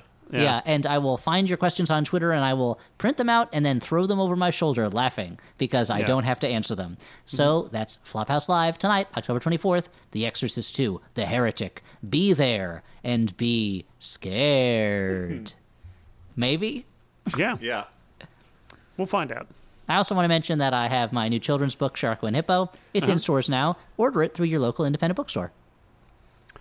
Yeah, do it. And if you want to support, any of either of my two bars, you can go to either Hinterlands Bar or Minnie's Bar and pick up to-go drinks or sit in their patio. I'm assuming, unless things change in the next week or so. And you can also email hinterlandsbarmerch@gmail.com. Because we are selling T-shirts and hoodies over the internet. Currently, we're only shipping to the U.S., but that might change depending on whether or not we get stamps.com. Yeah. And I will say, like, Stuart's probably loath to make too naked a plea, so I will make a naked plea. Thank you. It's a hard time for... It's the only thing that Stuart is loath to do naked. Yeah, it is. Literally, I've seen him in so few clothes. But, it is a hard time for people in the restaurant and bar industry. So if you can support those enterprises in any way you can, please do. And now we shall return to the fun parts of the show. This is Letters, the part of the show where we read letters from you, listeners. Not you specifically, necessarily. Unless we read your letter. Yeah. Yeah, Dan pulls out the giant mailbag that you have in your apartment at 123 Fake Street, and you pull out a random letter that you have not pre-screened in any way. And I say, all for Santa Claus. This is from John, last name withheld, who writes, at dinner tonight, my wife said she was in the mood for an 80s movie. Hey, 80s movie. So we settled on Footloose. I searched YouTube for a clip of the excellent opening theme because I wanted to announce our decision on Facebook, knowing that all of my friends and family really care a lot about what movie we're going to watch tonight. Yeah. Anyway, I came across the trailer for the 2011 Footloose remake that I didn't even know existed. It has Dennis Quaid as the Reverend, originally played by John Lithgow, and an otherwise unremarkable cast. There are shot-for-shot cuts, along with dialogue and sequences straight from the original. The main difference that I could see was more twerking and, on a positive note, some roles for minority characters that aren't just extras. I wish... knowing there's twerking in it now, I wish they'd just gone all the way and called it Butt Loose. That was the one that was directed by the Hustle and Flow guy, right? Craig Brewer? I think so. I think you're right. I don't like putting the words butt and loose together for the title of the movie, Elliot, I gotta say. It's everyone's dream for the business they do with their butt to be loose and easy, to have a simple flow that doesn't need to be thought about. Hi, I'm Elliot Kalin for Constipation Aid. Have you ever yeah? No. John continues, I know that Footloose is one of the pinnacles of Western artistic expression, but I can't, for the life of me, figure out why it needed a remake. I'm guessing it's some sort of nostalgia cash-in targeted at Gen Xers and older millennials. A part of me wants to see it out of curiosity, but if I ever do, I will not be paying for it. What would you say is the most unnecessary remake, and or what's a remake that never needed to be made but actually turned out to be a good movie? John, last name withheld. I'm going to answer why it got remade. I think it's money. I think it's because they owned it and they wanted to make money off of it. Well, they said here's a name that exists already, so we're taking less of a chance with it than we would with a new thing. Much like they thought when they made the original Footloose, which was a remake of, and they searched through their files and they said it's not a remake of anything. How is that possible? Why is this paperwork missing? It reminds me of my imaginary conversation with J.J. Abrams when that second Star Trek movie came out, where I was like, you could come up with a new bad guy. Like, you don't have to use Khan. It could be like another bad guy. And he said, this is just something in your imagination. I don't have a response to that. And I said, then I consider it a win. And I turned over and went to sleep. But Stuart, what's a remake you think is unnecessary?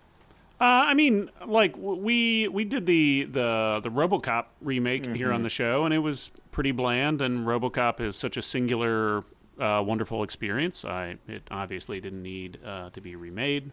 What about you guys? I will say that a remake that, or a remake, I guess, or reimagining that works is the new Suspiria, which I love. Oh yeah, that's a really good one. I'm going to answer the second question because I found that easier to think about.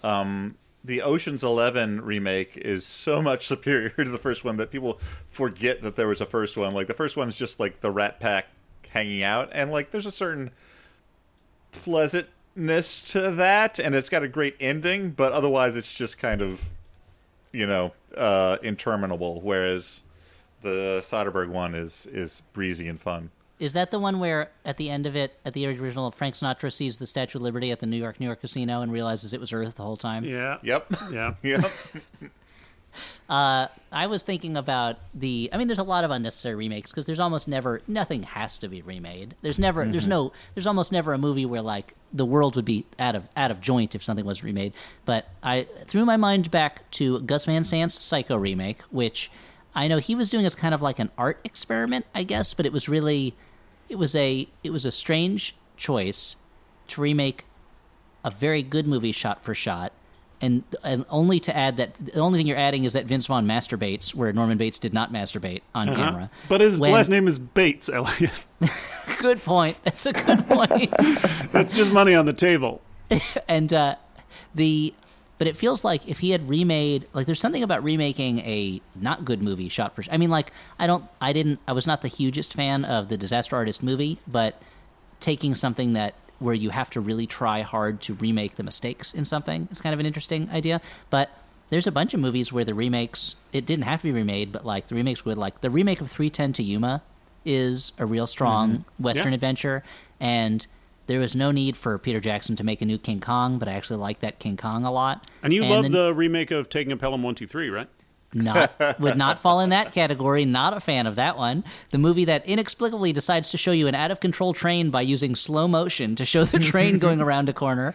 And like the new Planet of the Apes movies, like the old Planet of the Apes movies are great, but the new ones, they took it in a new direction. I meant like the new ones, not the Tim Burton Planet of the Apes, which has amazing costumes, but doesn't really make sense as a movie. Gillian, do you want to join us in possibly offending people we may want to work with in the future by slagging their remakes? I will go with one that I just didn't see because the original is so dear to me, which is Point Break.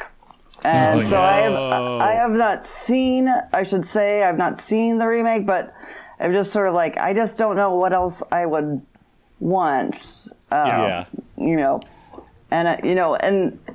anytime anyone says, well, not anytime, but a lot of times when they say, CGI has come so far, for me, it's not necessarily, with stunts and special effects, it's not necessarily a selling point. Because, I think stuff like John Carpenter's, The Thing, like, to me, I don't want to see that remade with all the latest, evolution of CGI. Like, I love the way it was done. To me, it's oftentimes scarier.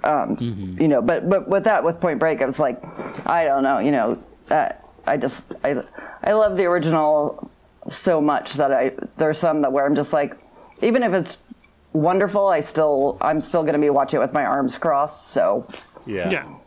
Well, but then also the practical effects in something like The Thing, like even now, I watch it and like I know that there are effects, but the physical, like not only are they scary, but the physical nature of them makes me watch it and think like, how did they do that? Do like those are still incredible and baffling. I mean, I don't want to get into a physical versus or like practical versus digital effects argument, but oftentimes I think that the limitations can cause some interesting creative choices that like Jaws, for instance. I was about to say, like Bruce the Shark, where you're like, but this time you get to see a shitload of that cool ass shark. But on the other hand, I heard recently that Billy Crystal's finally going to remake Forget Paris, taking advantage of CGI to really do what he couldn't do in the original, and I can't wait to see how he takes advantage of it. Okay, guys, the four of us have been tasked. We have just been hired to remake Uninvited.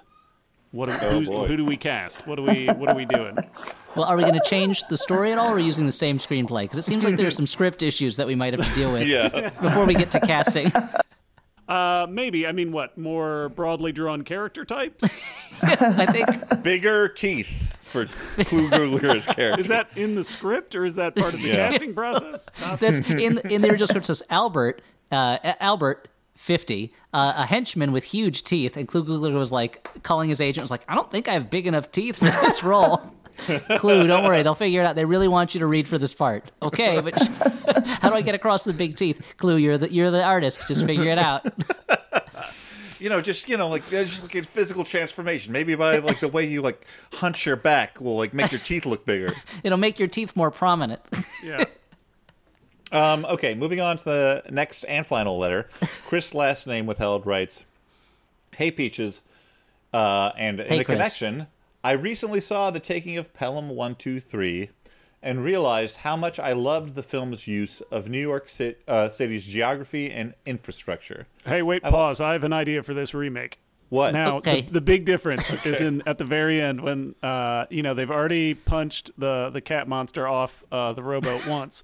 He climbs back up and they're like, oh no, it's not over yet. Then the cat monster opens his mouth and there's a second cat monster inside his mouth. That's how you know it's not your daddy's Uninvited. Yep. Extra Okay. cat monsters. It's cat monsters all the way down. I recently saw The Taking of Pelham 123, 1974. The writer clarifies. The classic one, the original. Yeah. Likes the use of New York City's geography and infrastructure. I've often found films that really play with the city's geography particularly engaging and exciting, including Dirty Harry in San Francisco, albeit a problematic film, as he says, and Motherless Brooklyn with New York. Are there any movies you think are especially effective in the way they use the geography and space of their location? Thank you, Chris, last name withheld. I will pander to our guest for a moment. I don't know in Widows whether it was in the screenplay or a directorial choice, but I found very striking the scene where they're driving from the underprivileged neighborhood to the much more privileged neighborhood where, is it Colin Farrell's character lives? And the camera remains outside of the car for the entire conversation. You can see the neighborhoods change. And I thought that was a very striking choice that was made. Why, thank you. Yeah, no, I mean, I live in Chicago, and Steve wanting to film it in Chicago. For me, Chicago's just such a great, that's why, I mean, I think Widows came out right when I was trying to convince Amazon that we could film the Utopia in Chicago. And I think, Widows is such a dirty Valentine to Chicago. The city has such strange and layered architecture, and it basically is a prairie town with skyscrapers, so the shadows and the light at certain times are just, you can use them so well, and the different neighborhoods are so distinctive. Even movies like The Fugitive that use Chicago and use it well are, some of those little locations that they go to are, it's like you would only find that building in Chicago. And so it's why I always get so disappointed when, you see a movie and it's like skyline of Chicago, and then the camera goes down and you're like, that's Toronto. That's not Chicago. Yep. They're eating hot dogs with poutine all over them, and you're like, fuck this. And you're like, there should be celery salt on that, not poutine. Yeah.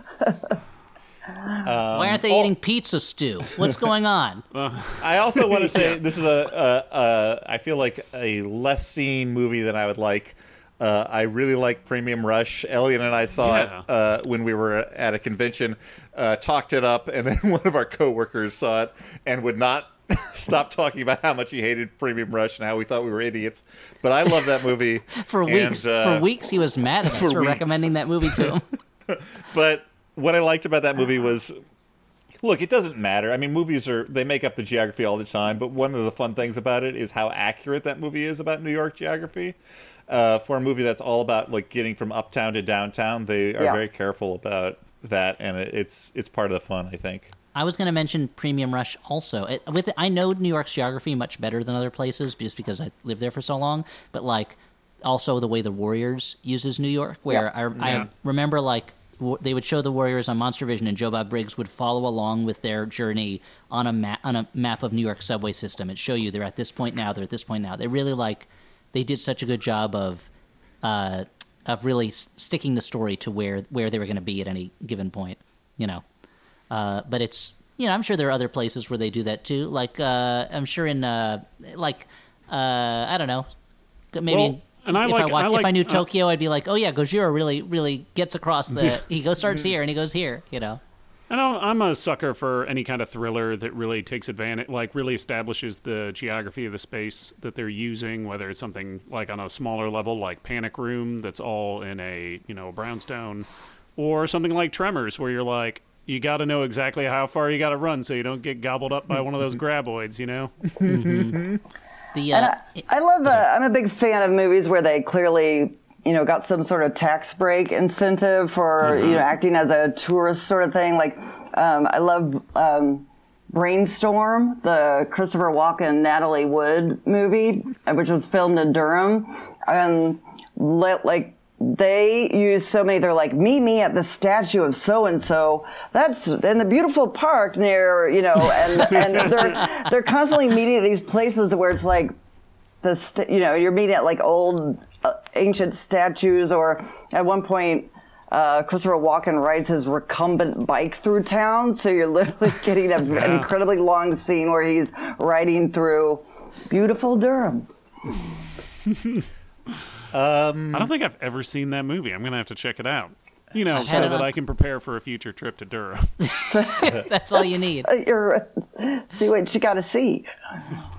You can finally achieve your dream of opening up the Brainstorm tour of Durham, where you just take people around to all the sites from the movie. Yeah, I mean, well, my plan is to take at least one visit, pick out a location, find some nice real estate, and then open up a bar that sells dark and brainstormies. Okay, well, we're in the home stretch now. We're going to do the final segment of our show, which is recommendations. Watch Uninvited, a lot of fun, but also maybe check out one of these movies. I'll kick us off. I went upstate recently. It was the first time I left Brooklyn since quarantine. So are you recommending going on a vacation? I'm recommending getting the hell out. So my movie is the Hudson Valley. No, but so I went to a drive-in movie. It was great. It was the first theater experience that I've had since everything shut down. And yet again, I fell asleep for the later movie, but I watched the first movie, which was Hocus Pocus, which I had not ever seen because I was a little too old for it and I had no younger siblings. And also at the time, all the reviews were pretty bad. But then it became like sort of a cult favorite of millennials, and I always assumed it was another Space Jam. I always assumed that it was not a good movie, a movie that like I would be like, why do you like this? But I watched it, and it's so much weirder than I thought it would be. Like, all of the witches are so much fun.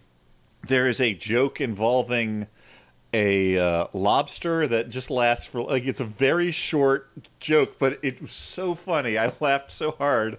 Yeah. I don't know. It's just, like, if you've never seen it, I think it's probably a different movie than you're assuming.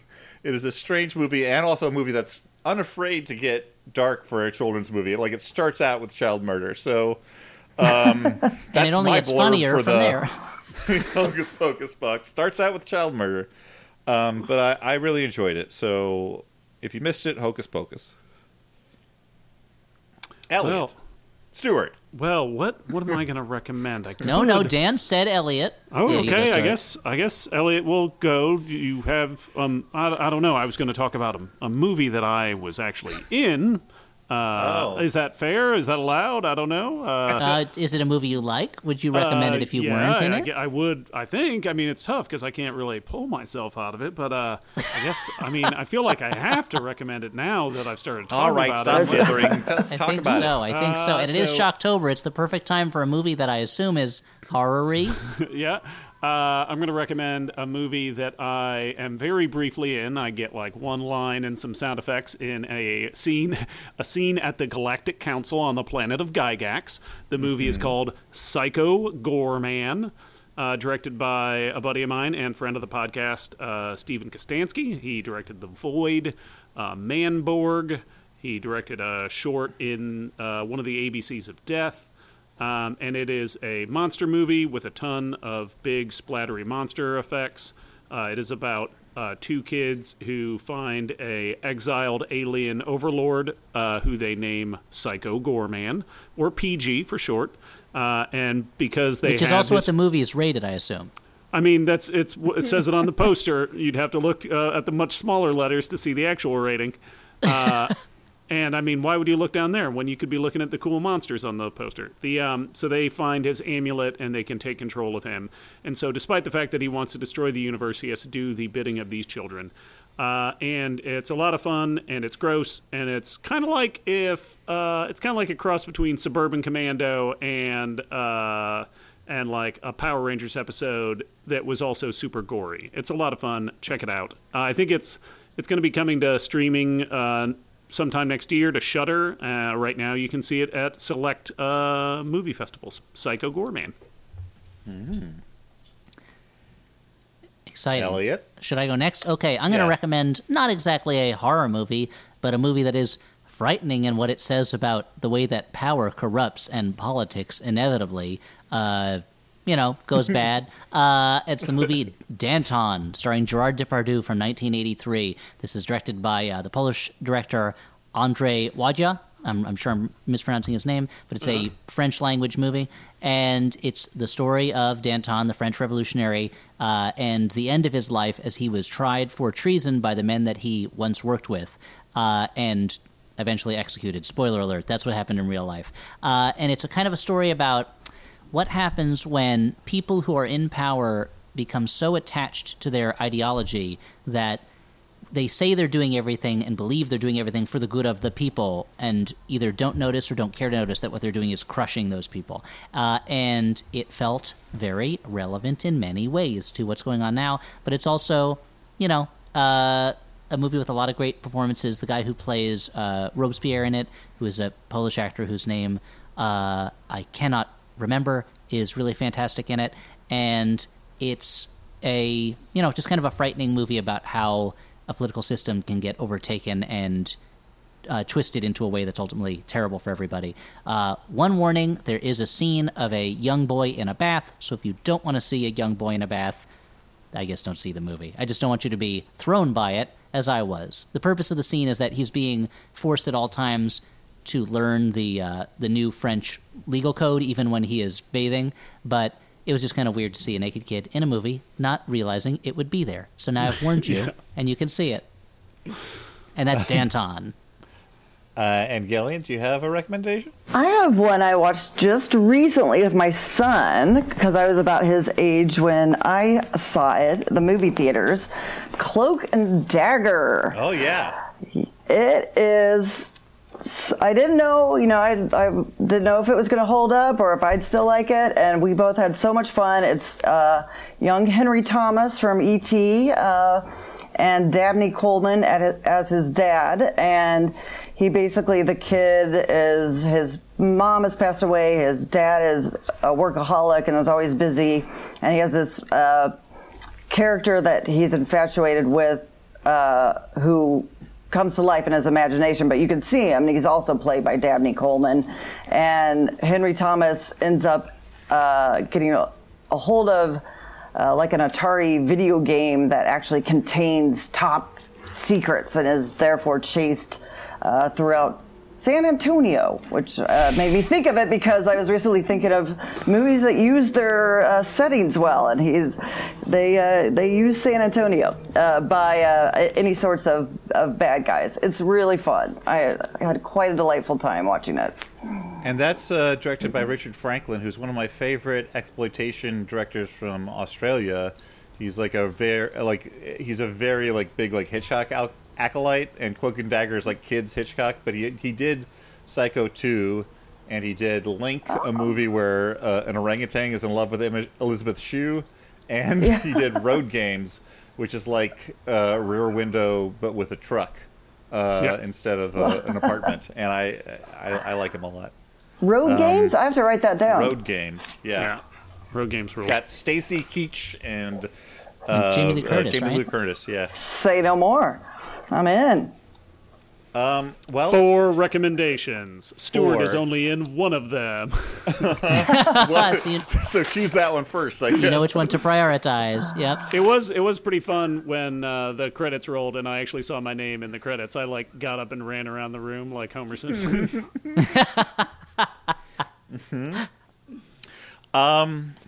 Hey, Shocktober's over, but thank you so much, Gillian, for doing this. I gotta say, when you tweeted at the show and I found out that you were a listener, like, it made my month, but also terrified me that I was like, what are we gonna do to lose her? Like, what? How are we gonna? Oh, have her on the show and force her to sit through it. Yeah. Right? Yeah. Yes. Thanks for coming on. Everyone loves having writers on their shows. The often demand writer person. But thank you. I have enjoyed your work so much, so it was very exciting. Well, thank you for having me. It was as joyful and wonderful as I had hoped and thought it would be. But we should happy sign October. off. Oh, thank you. And do you want to? I mean, you. Oh yeah, do you want to plug anything? Yes. I would love to. Thank you. Yeah. I have on Amazon right now is a show that I speaking of remakes, it's a remake of a beloved UK cult show called Utopia, and I wrote and produced and was the showrunner. So I'm very proud of it. Yeah. It stars Rainn Wilson and John Cusack. I want to say that we just, my wife and I just finished the first season. There's one season up, and we loved it. And I particularly want to point out, like, the pilot is so fucking good. Like, I haven't been hooked by the first episode of a show like that in a long time. So it's great. Check it out. Thank you. And I want to thank you for coming on the show so shortly after it premiered, when I assume you're extremely busy. It's my pleasure. I always make time for my Flophouse. Seriously, you guys got me. You guys were my very first podcast I ever listened to. What? Because I'm a writer, so I work from home, so I had not understood the whole podcastery. And then all last year when we were filming and having these insane long road trips to different locations, I would put on Flophouse, and so it was great to be able to, like, start at the beginning with you guys and listen all the way through. And my husband wanted to thank you for, he recently listened to your Hudson Hawk episode.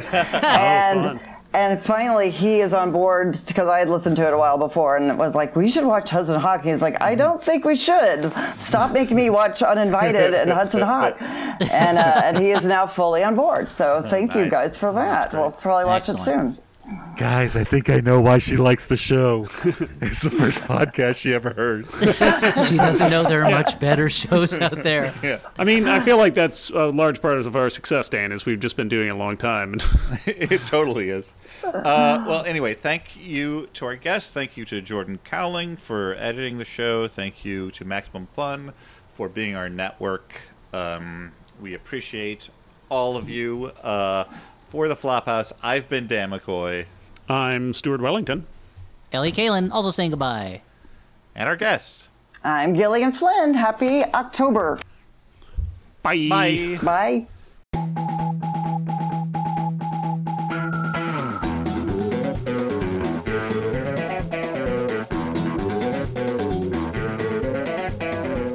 She slips in her watermelons being thrown into pools sound effects CD. Yeah, she did apples being thrown into pools, and we're like, not loud enough. MaximumFun.org. Comedy and culture. Artist owned. Audience supported.